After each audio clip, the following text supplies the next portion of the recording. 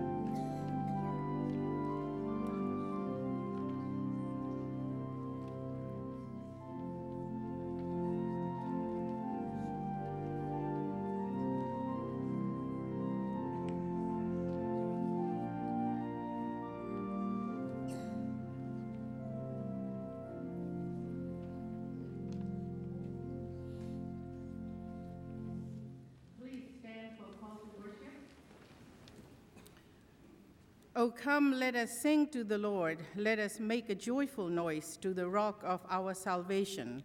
Let us come into his presence with thanksgiving. Let us make a joyful noise to him with songs of praise. For the Lord is a great God and a great King above all gods. O come, let us worship and bow down.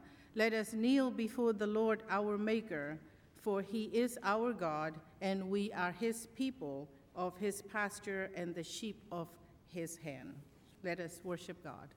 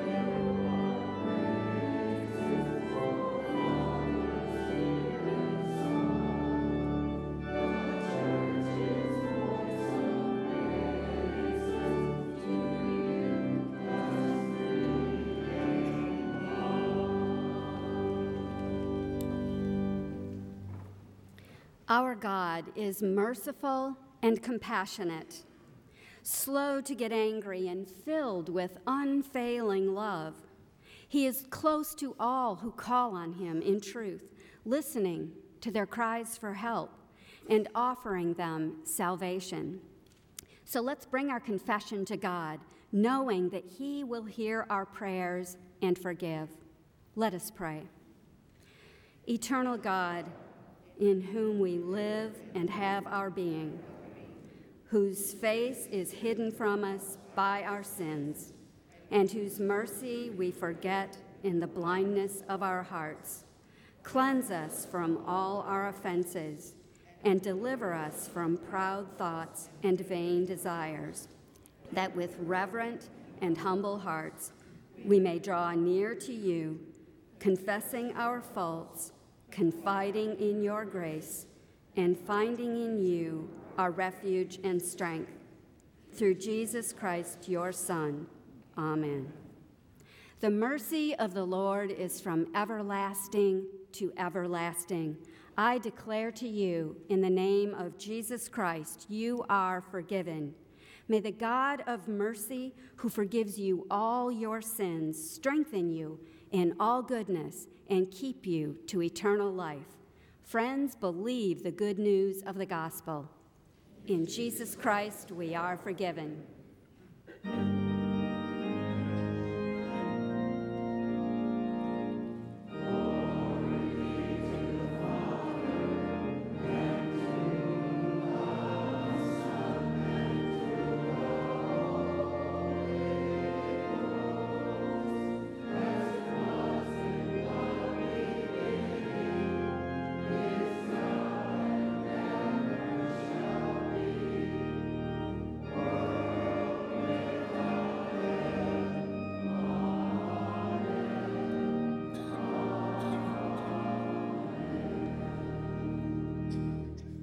And now, with believers across the globe and down through the ages, let us state what we believe using the words of the Apostles' Creed. I believe in God the Father Almighty, maker of heaven and earth, and in Jesus Christ, his only Son, our Lord, who was conceived by the Holy Ghost, born of the Virgin Mary, suffered under Pontius Pilate, was crucified, dead, and buried. He descended into hell. The third day he rose again from the dead. He ascended into heaven and sitteth on the right hand of God the Father Almighty. From thence he shall come to judge the quick and the dead. I believe in the Holy Ghost, the Holy Catholic Church, the communion of saints, the forgiveness of sins, the resurrection of the body, and the life everlasting. Amen. And now we invite you in the love of Christ to turn and greet your neighbors, especially those you may not have met before.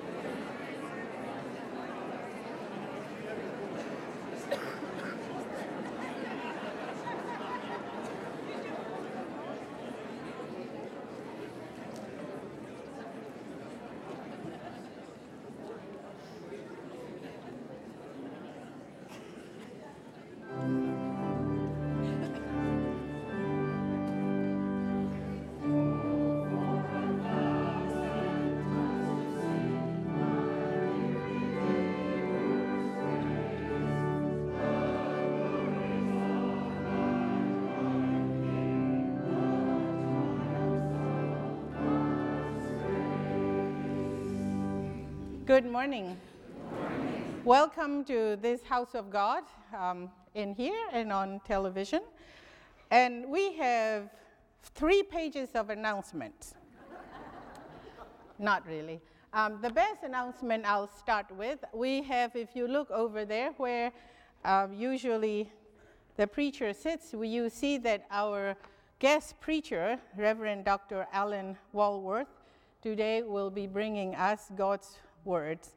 Alan is helping us and many other churches like us to accelerate generosity toward God's inspired vision. I haven't told him personally, but I'm very jealous of him because he has a PhD in New Testament, which I always wanted and never will have. And you make up for it. And also, we have one really simple announcement. The last hymn is going to be 430, not 435. Our new member class is not today. It says in the bulletin, but it actually is next week. And shape class, it is more of a testimonial for me and my husband. Even if you know what your shape is in God's kingdom, in God's household or a community of faith here, please go attend that class. It's really, really good. June 20th and 27th, there will be shape class offered. My husband and I went there when we were new here, and we are very grateful that we did. And also, Church of the Palms online, we try to keep everybody connected. Actually, Kathy Silva in the office is in charge of it.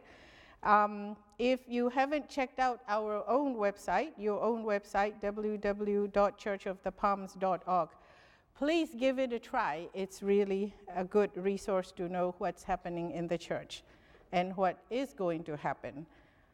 Please sign in the friendship pads and pass it along so you know who you are sitting next to and can greet one another by name after worship. Now, as God has blessed us every day more than we deserve, it is our chance and our privilege to give back to God our gratitude, a token of our gratitude in offering as the ushers come forward.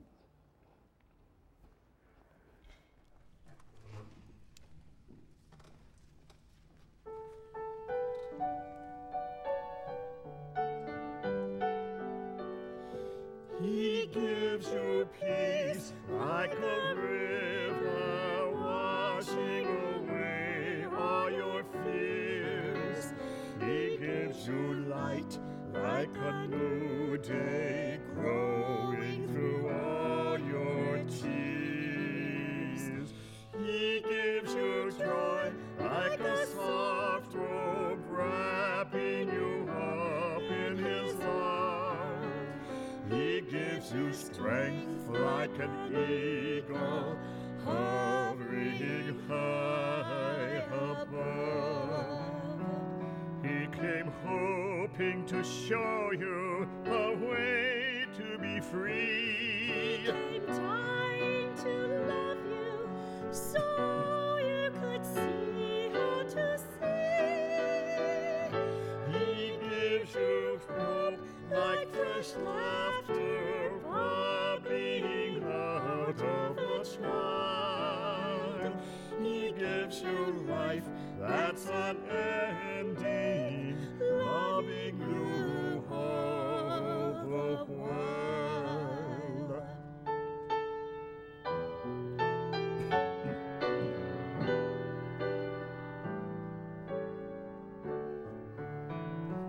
He came hoping to show you a way to be free. He came dying to love you, so you could see how to see. He gives you hope like fresh laughter bubbling out of a child. He gives you life that's unending, loving you all the while. He gives you life that's unending, loving you all the while. Blessed Lord Jesus.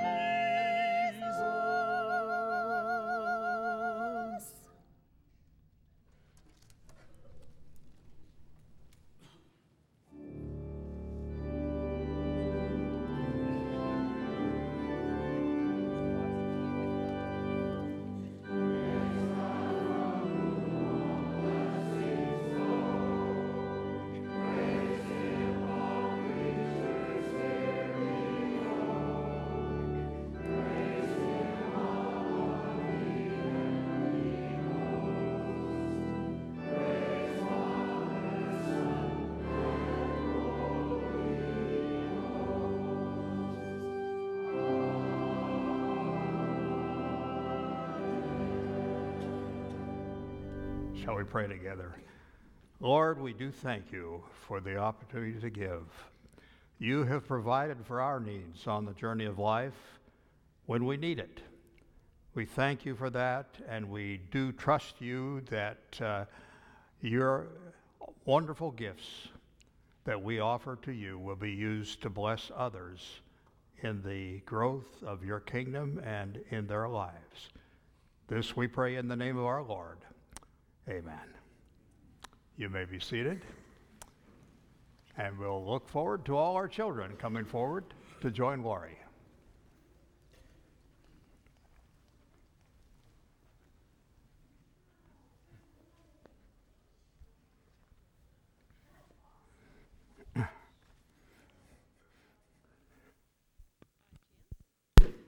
Now?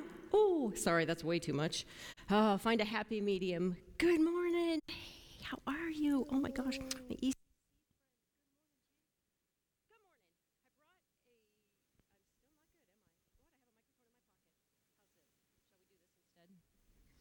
Yeah, we'll do this. There you go.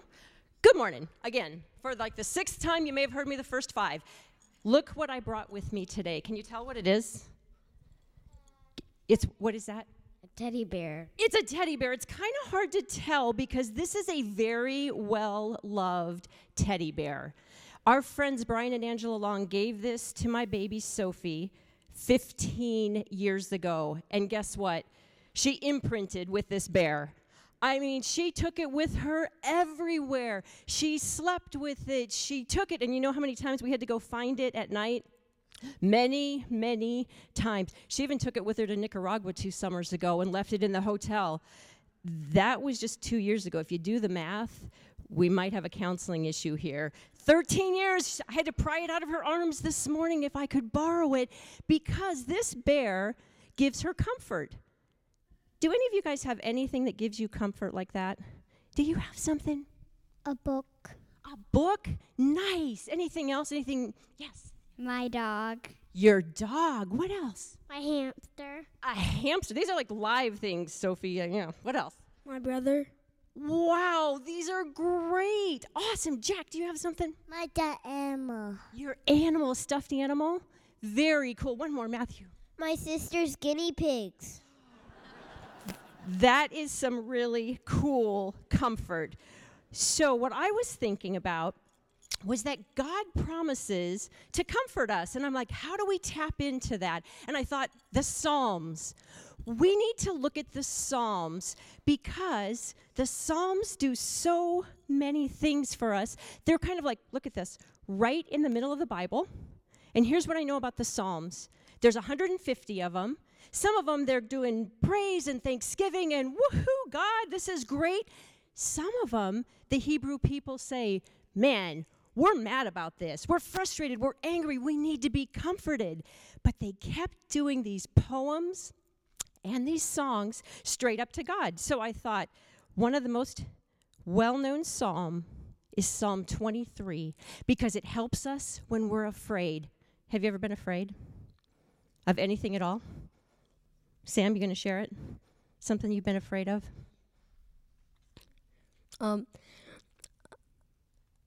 My mind just got blank. I was thinking it might have been fear of the microphone. A dog. Oh, like if you were afraid of a dog. Yes. What else, Nathan? My brother's room when the lights are off. Oh my gosh, a dark room, like when the lights are off. Yes, that's so scary. A ride. Oh, like a big roller coaster or something. You bet. Matthew, one other one. A nightmare. A nightmare. Yes, all of those things. One last one. The dark. Scared of the dark. So here's the thing. When we're afraid, if we memorize this psalm, which we're going to do this summer, then we can say that in our head and we can hear God speaking to us and feel his presence. And so, in conclusion today, I thought we should read through. There's only 6 verses of Psalm 23. Does anyone want to read verse 1? All right.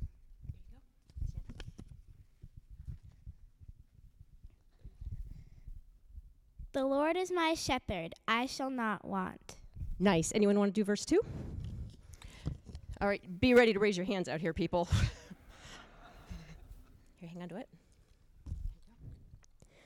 He make me to lie down in green pastures. He leads me beside still waters. Nice. Anyone want verse 3? That's up here.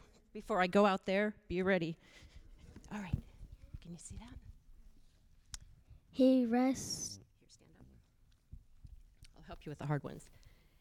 He restores. He restores my soul. He leads me in the path of righteousness for his name's sake. Nice. And number 4, Kate, you want? Hold on, Steph. Go ahead, Steph. Yea, though I walk through the valley of the shadow of death, I will fear no evil, for thou art with me. Thy rod and thy staff, they comfort me. Nice. And you know what? These are kind of long. Oh, come on. Lynn, you got one? All right, Lynn. Thou preparest a table before me in the presence of my enemies. Thou anointest my head with oil. My cup runs over. And number 6. Oh, thank you. One more. Anyone digging for their glasses? Surely goodness and mercy shall follow me all the days of my life, and I will dwell in the house of the Lord forever. Thank you so much. We are going to memorize this. We're going to learn what each verse means, because here's the thing. Sometimes we need more than just a bear. Will you pray with me? Gracious God, we thank you for promising to be with us and to comfort us. Help us to feel your presence. Amen. Okay, let's go.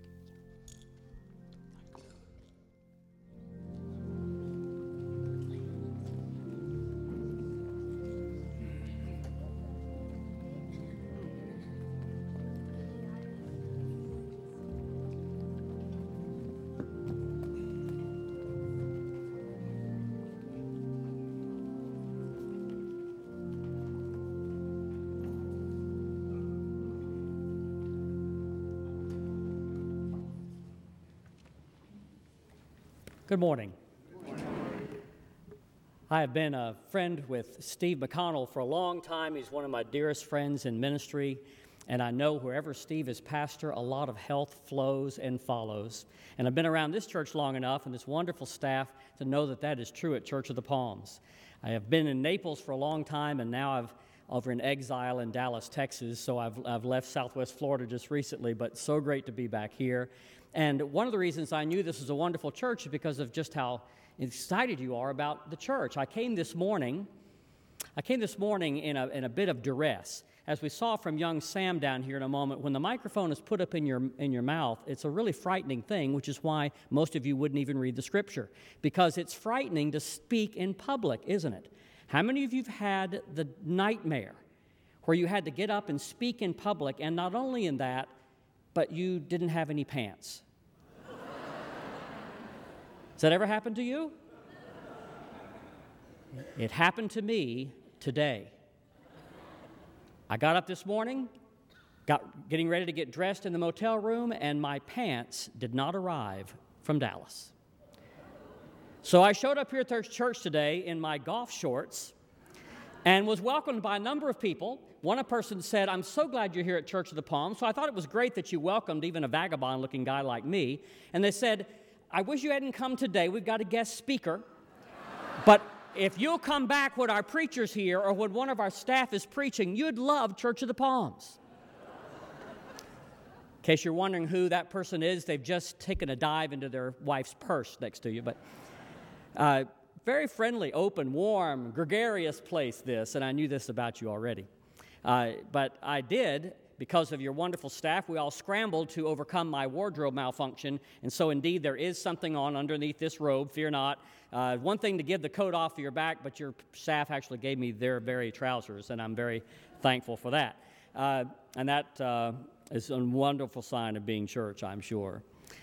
When I was a pastor, I pastored a church, and it had a street sign about a quarter mile from our church that said, "Slow church ahead," which meant slow down, But I always was offended by that, because I was thinking the first impression people have of our church is that we're a slow church.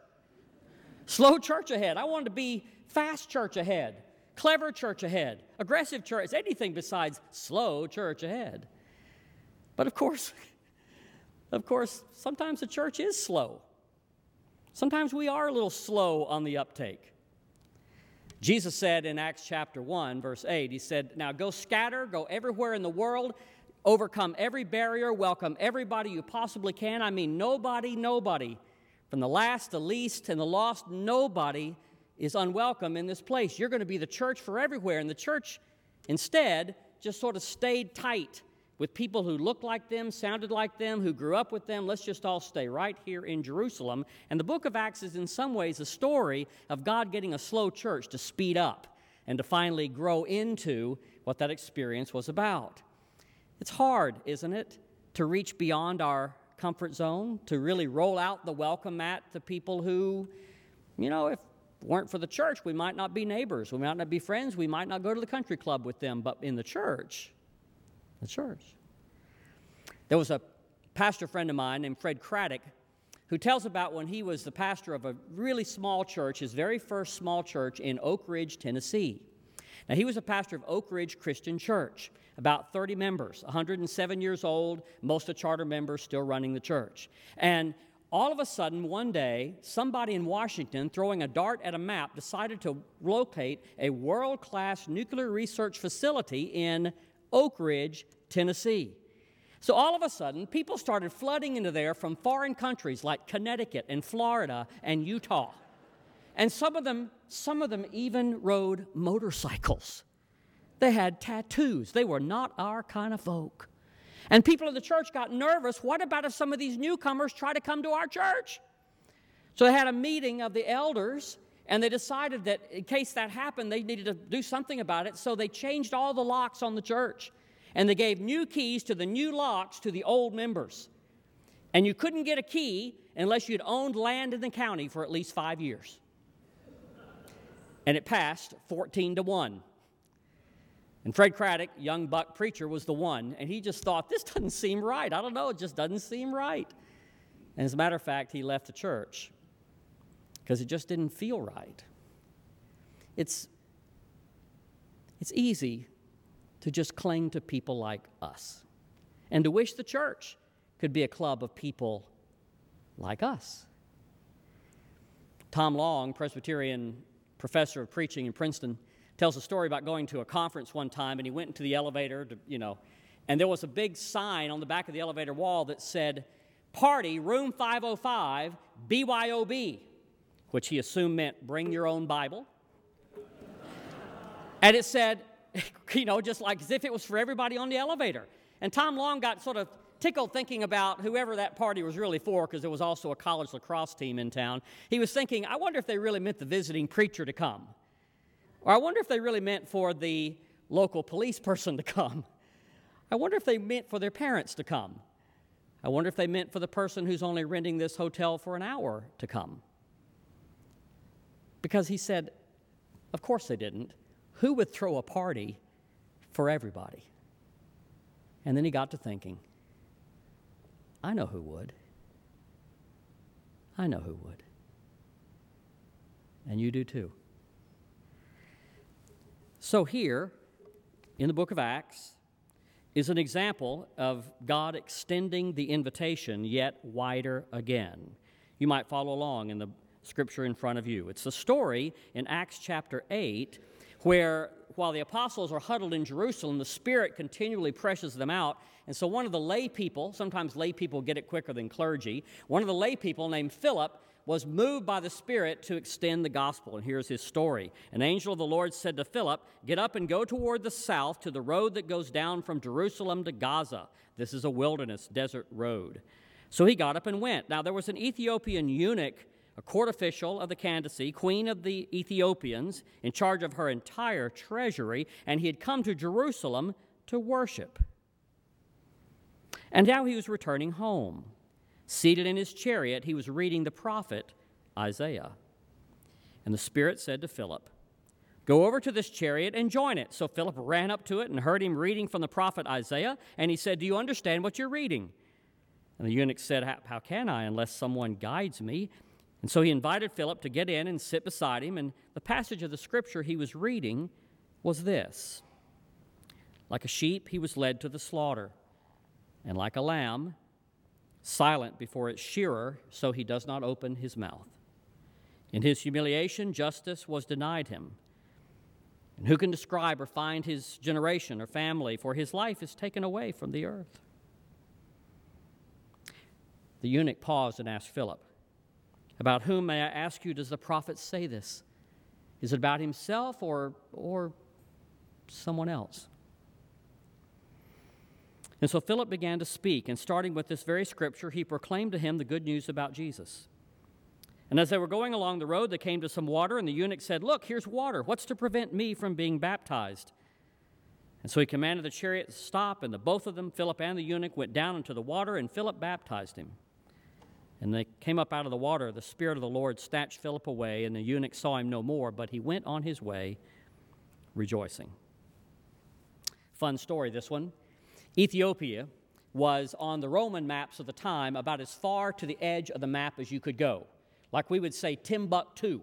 It's as far away as you can go from wherever you are. Ethiopia was sure enough about 1,500 miles from Jerusalem. It was the far edge of all the known world to the Greco-Roman world. This guy is from that far away. Somebody's probably living, you feel like you're from that far away when you move to Sarasota, right? You know, so no one speaks Canadian. What do I do here? Anyway, so it's a long way away. And this man is a eunuch. I have to figure out how to say this gently, but he's been made surgically sexless when he was a small boy. That's dreadful in every way you can imagine, but the truth is what they did in this society, they picked out the very brightest and best that they did this to of the slave population, because what they were doing was grooming them for exclusive lifelong service in the upper echelons of the government. In this case, he serves the queen, and by being a eunuch, he'll never get married, never have children, and the idea of this is that he'll never say to the queen, "I'd love to stay over tonight, but I've got an anniversary, I've got to get home." He'll never say that. He'll never say, "I could work this weekend, but my son has a softball game." He'll never say that. He's a company man. Some of you probably work for companies that tried to make eunuchs out of you too, right? He has nothing to do but be totally and devoted focus only on the queen, and he's now risen so far in the government, he is Secretary of the Treasury. This is a wealthy, wealthy man. He owns his own chariot. He has his own copy of the Scripture. Notice he's reading his own copy of the Bible. Some of you have 20 Bibles at home that you hurriedly dust one off and bring one out when, one of the pastors comes by to visit. But we got lots of Bibles. In the first century, no one had their own copy of the Bible. It took the hides of 400 donkeys just to create the parchment for the Bible.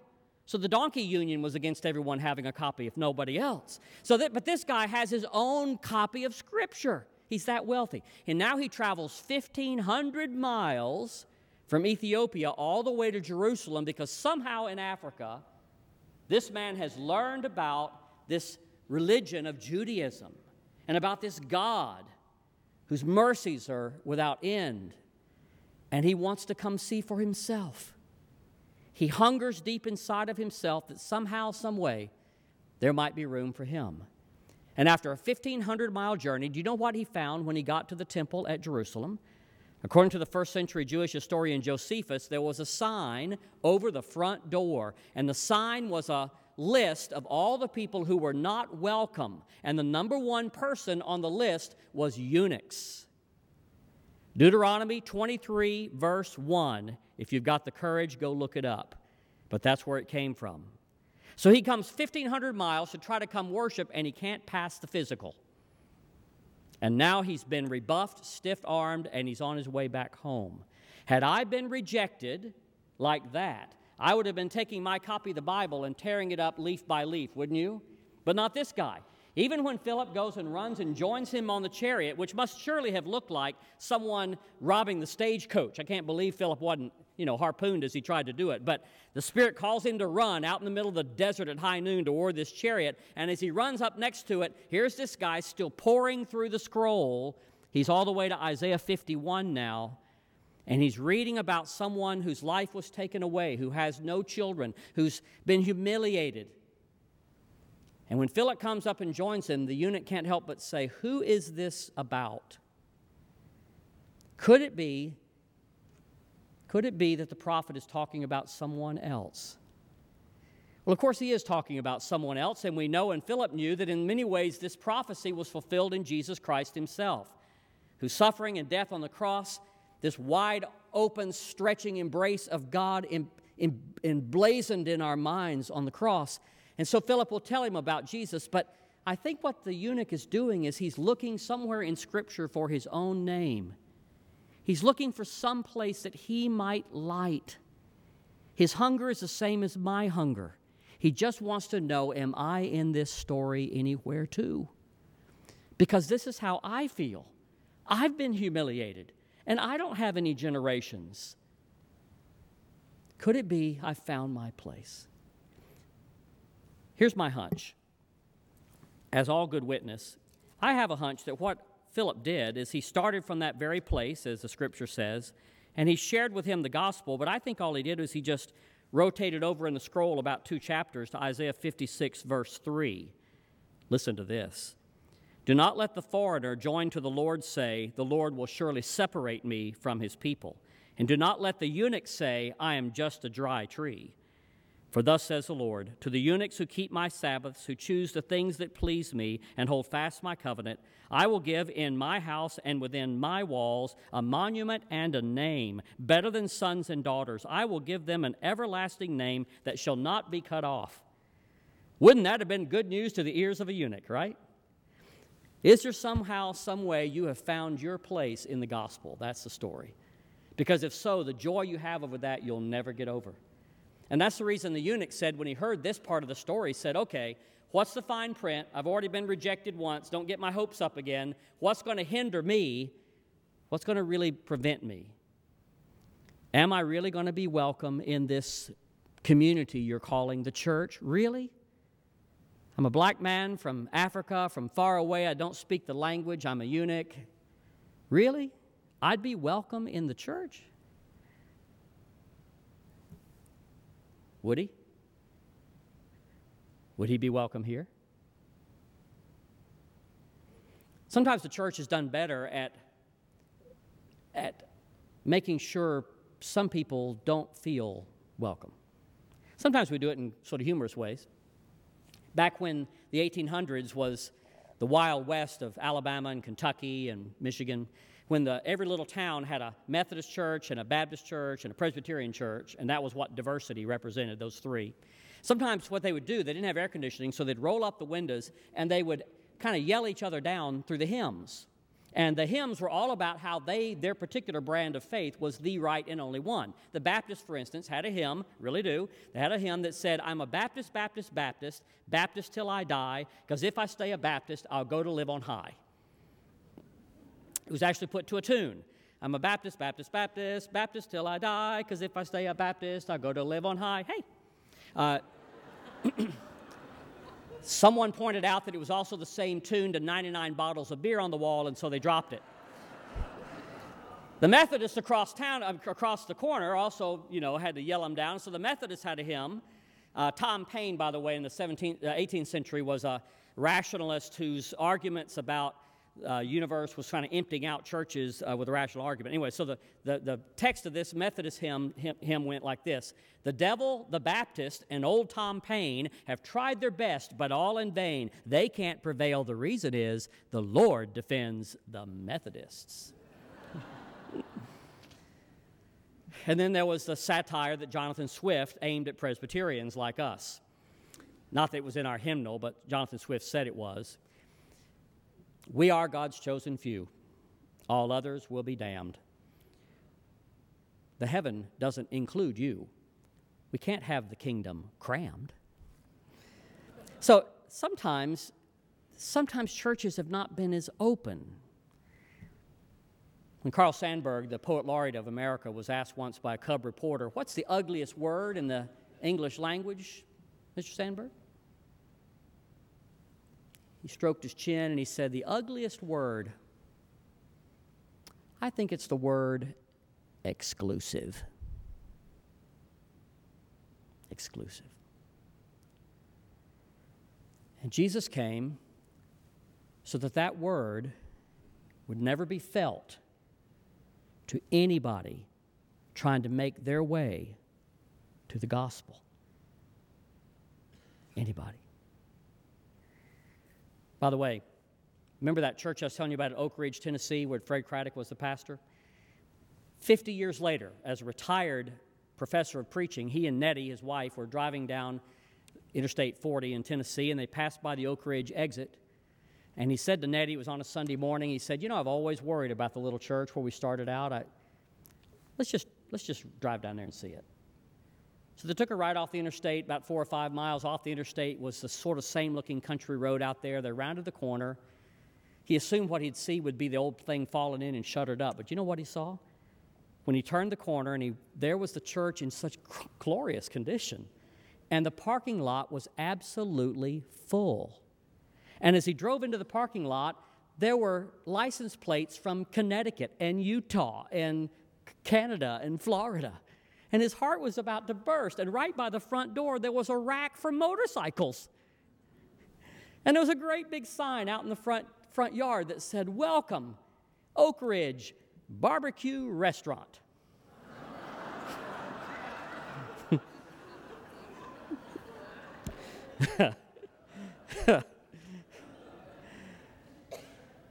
Oh my, isn't it tragic when a barbecue restaurant remembers what the church forgets? What hinders me from being baptized, from being welcome, from being a part, from finding my name in the ongoing story of the gospel? And Philip said, if God says yes to you, how dare we say no? I'm one of 4 children. When my older brother was 10, I was 8, my younger brother was 6, and our little sister was 4. We all had our own private bedrooms along one hallway like penitentiary cells. And my brother had a sign up on the outside of his door that said, "Keep out." As you might imagine, it was aimed, he might as well put my name on it. It was meant for me, because I used to go borrow his clothes, and I wish I'd brought his pants with me even today. But anyway, keep out. Well, the way I respond to rejection is I usually pass it on, and so I put a sign on my door that said, "Members only." Had a little club, I was a president, and my little brother was not a member. And so my little brother, he put a sign on his door that said, "No girls allowed," because he shared the bathroom with our little sister, Kay, who was 4. And, as a church consultant now and former pastor, I've seen those signs, sometimes not written down, but I've felt those signs in church buildings. Signs that somehow say, "Keep out, you're not really one of us." All kind of ways we subtly can say that if we're not careful. Signs that say "Members only." This is clearly a place that you got to be an insider. I was actually in a church once that actually had the sign that said "No girls allowed," or literally what it said was, as you came in the sanctuary, it said, "No woman shall speak past this point." It was a very small church.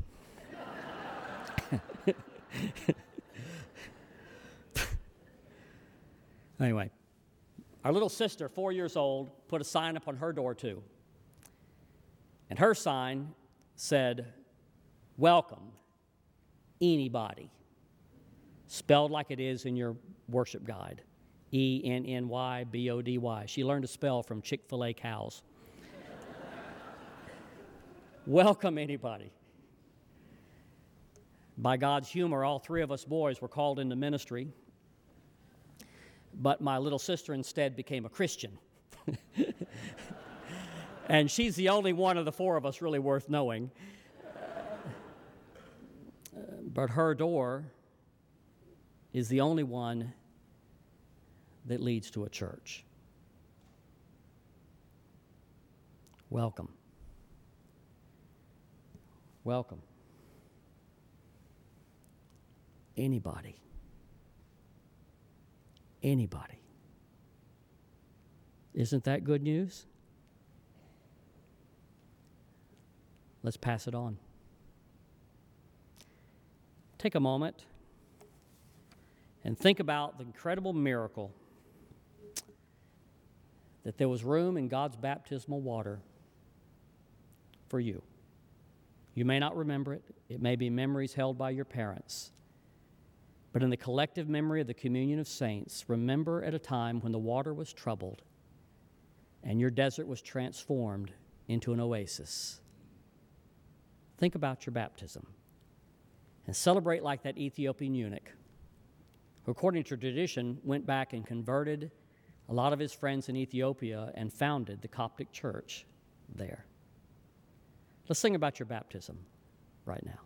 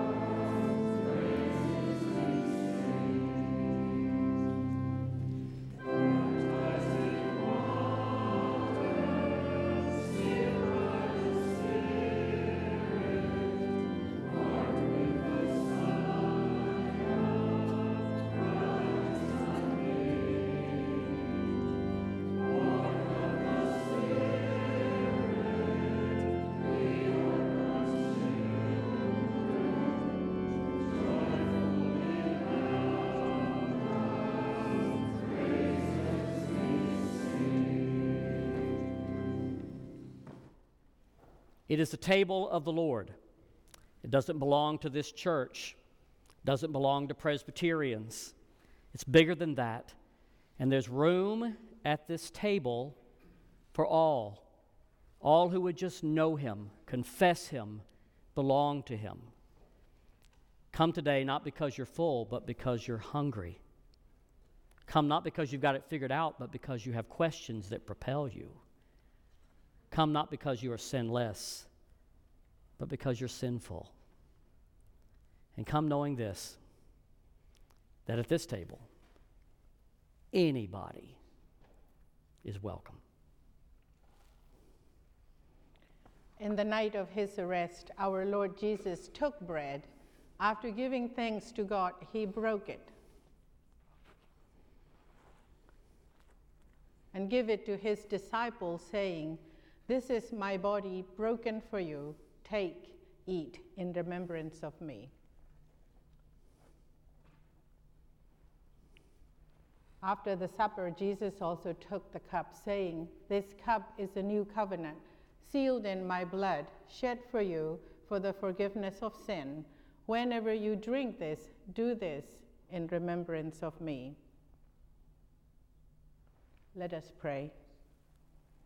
Holy God, we praise you.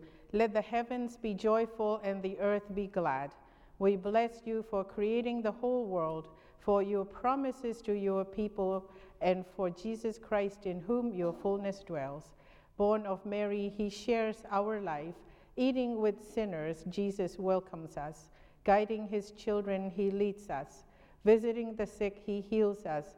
Dying on the cross, he saves us. Risen from the dead, he gives new life. Living with you, he prays for us. With thanksgiving, we take this bread and this cup and proclaim the death and resurrection of our Lord. Receive our sacrifice of praise. Pour out your Holy Spirit upon us, that this meal may be a communion in the body and blood of our Lord. Make us one with Christ, with all who share this feast. Unite us in faith, encourage us with hope, inspire us to love. that we may serve as your faithful disciples until we feast at your table in glory. We praise you, eternal God, through Christ, your word made flesh, in the holy and life-giving Spirit, now and forever. And hear as we pray the prayer that our Lord Jesus has taught us to pray. Our Father, who art in heaven, hallowed be thy name. Thy kingdom come, thy will be done, on earth as it is in heaven. Give us this day our daily bread, and forgive us our debts as we forgive our debtors. And lead us not into temptation, but deliver us from evil. For thine is the kingdom, and the power, and the glory forever. Amen. Our Lord Jesus took bread.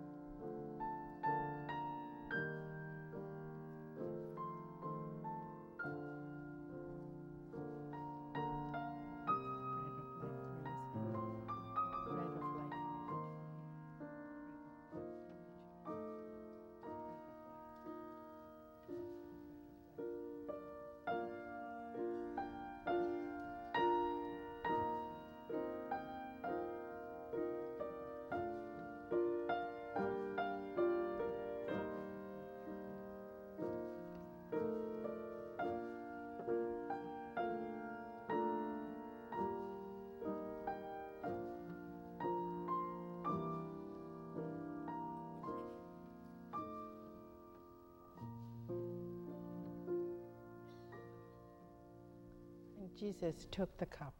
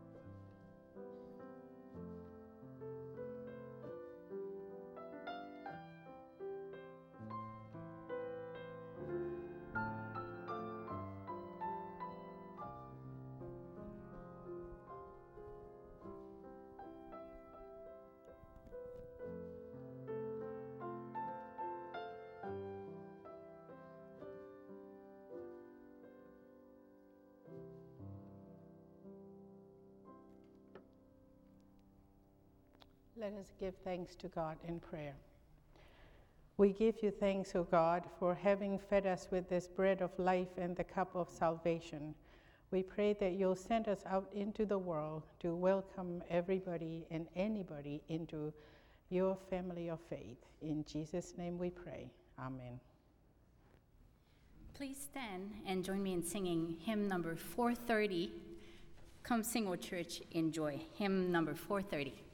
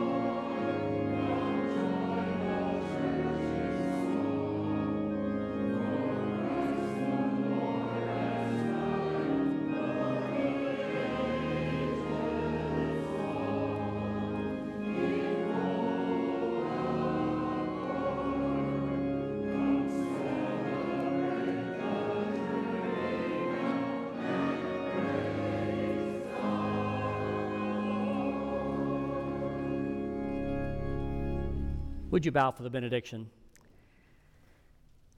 Go now with the gregarious, overwhelming, and contagious sense of joy that can only come from those who've been welcomed and embraced by God's incredible, amazing grace.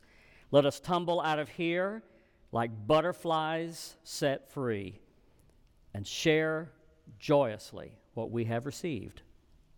Amen.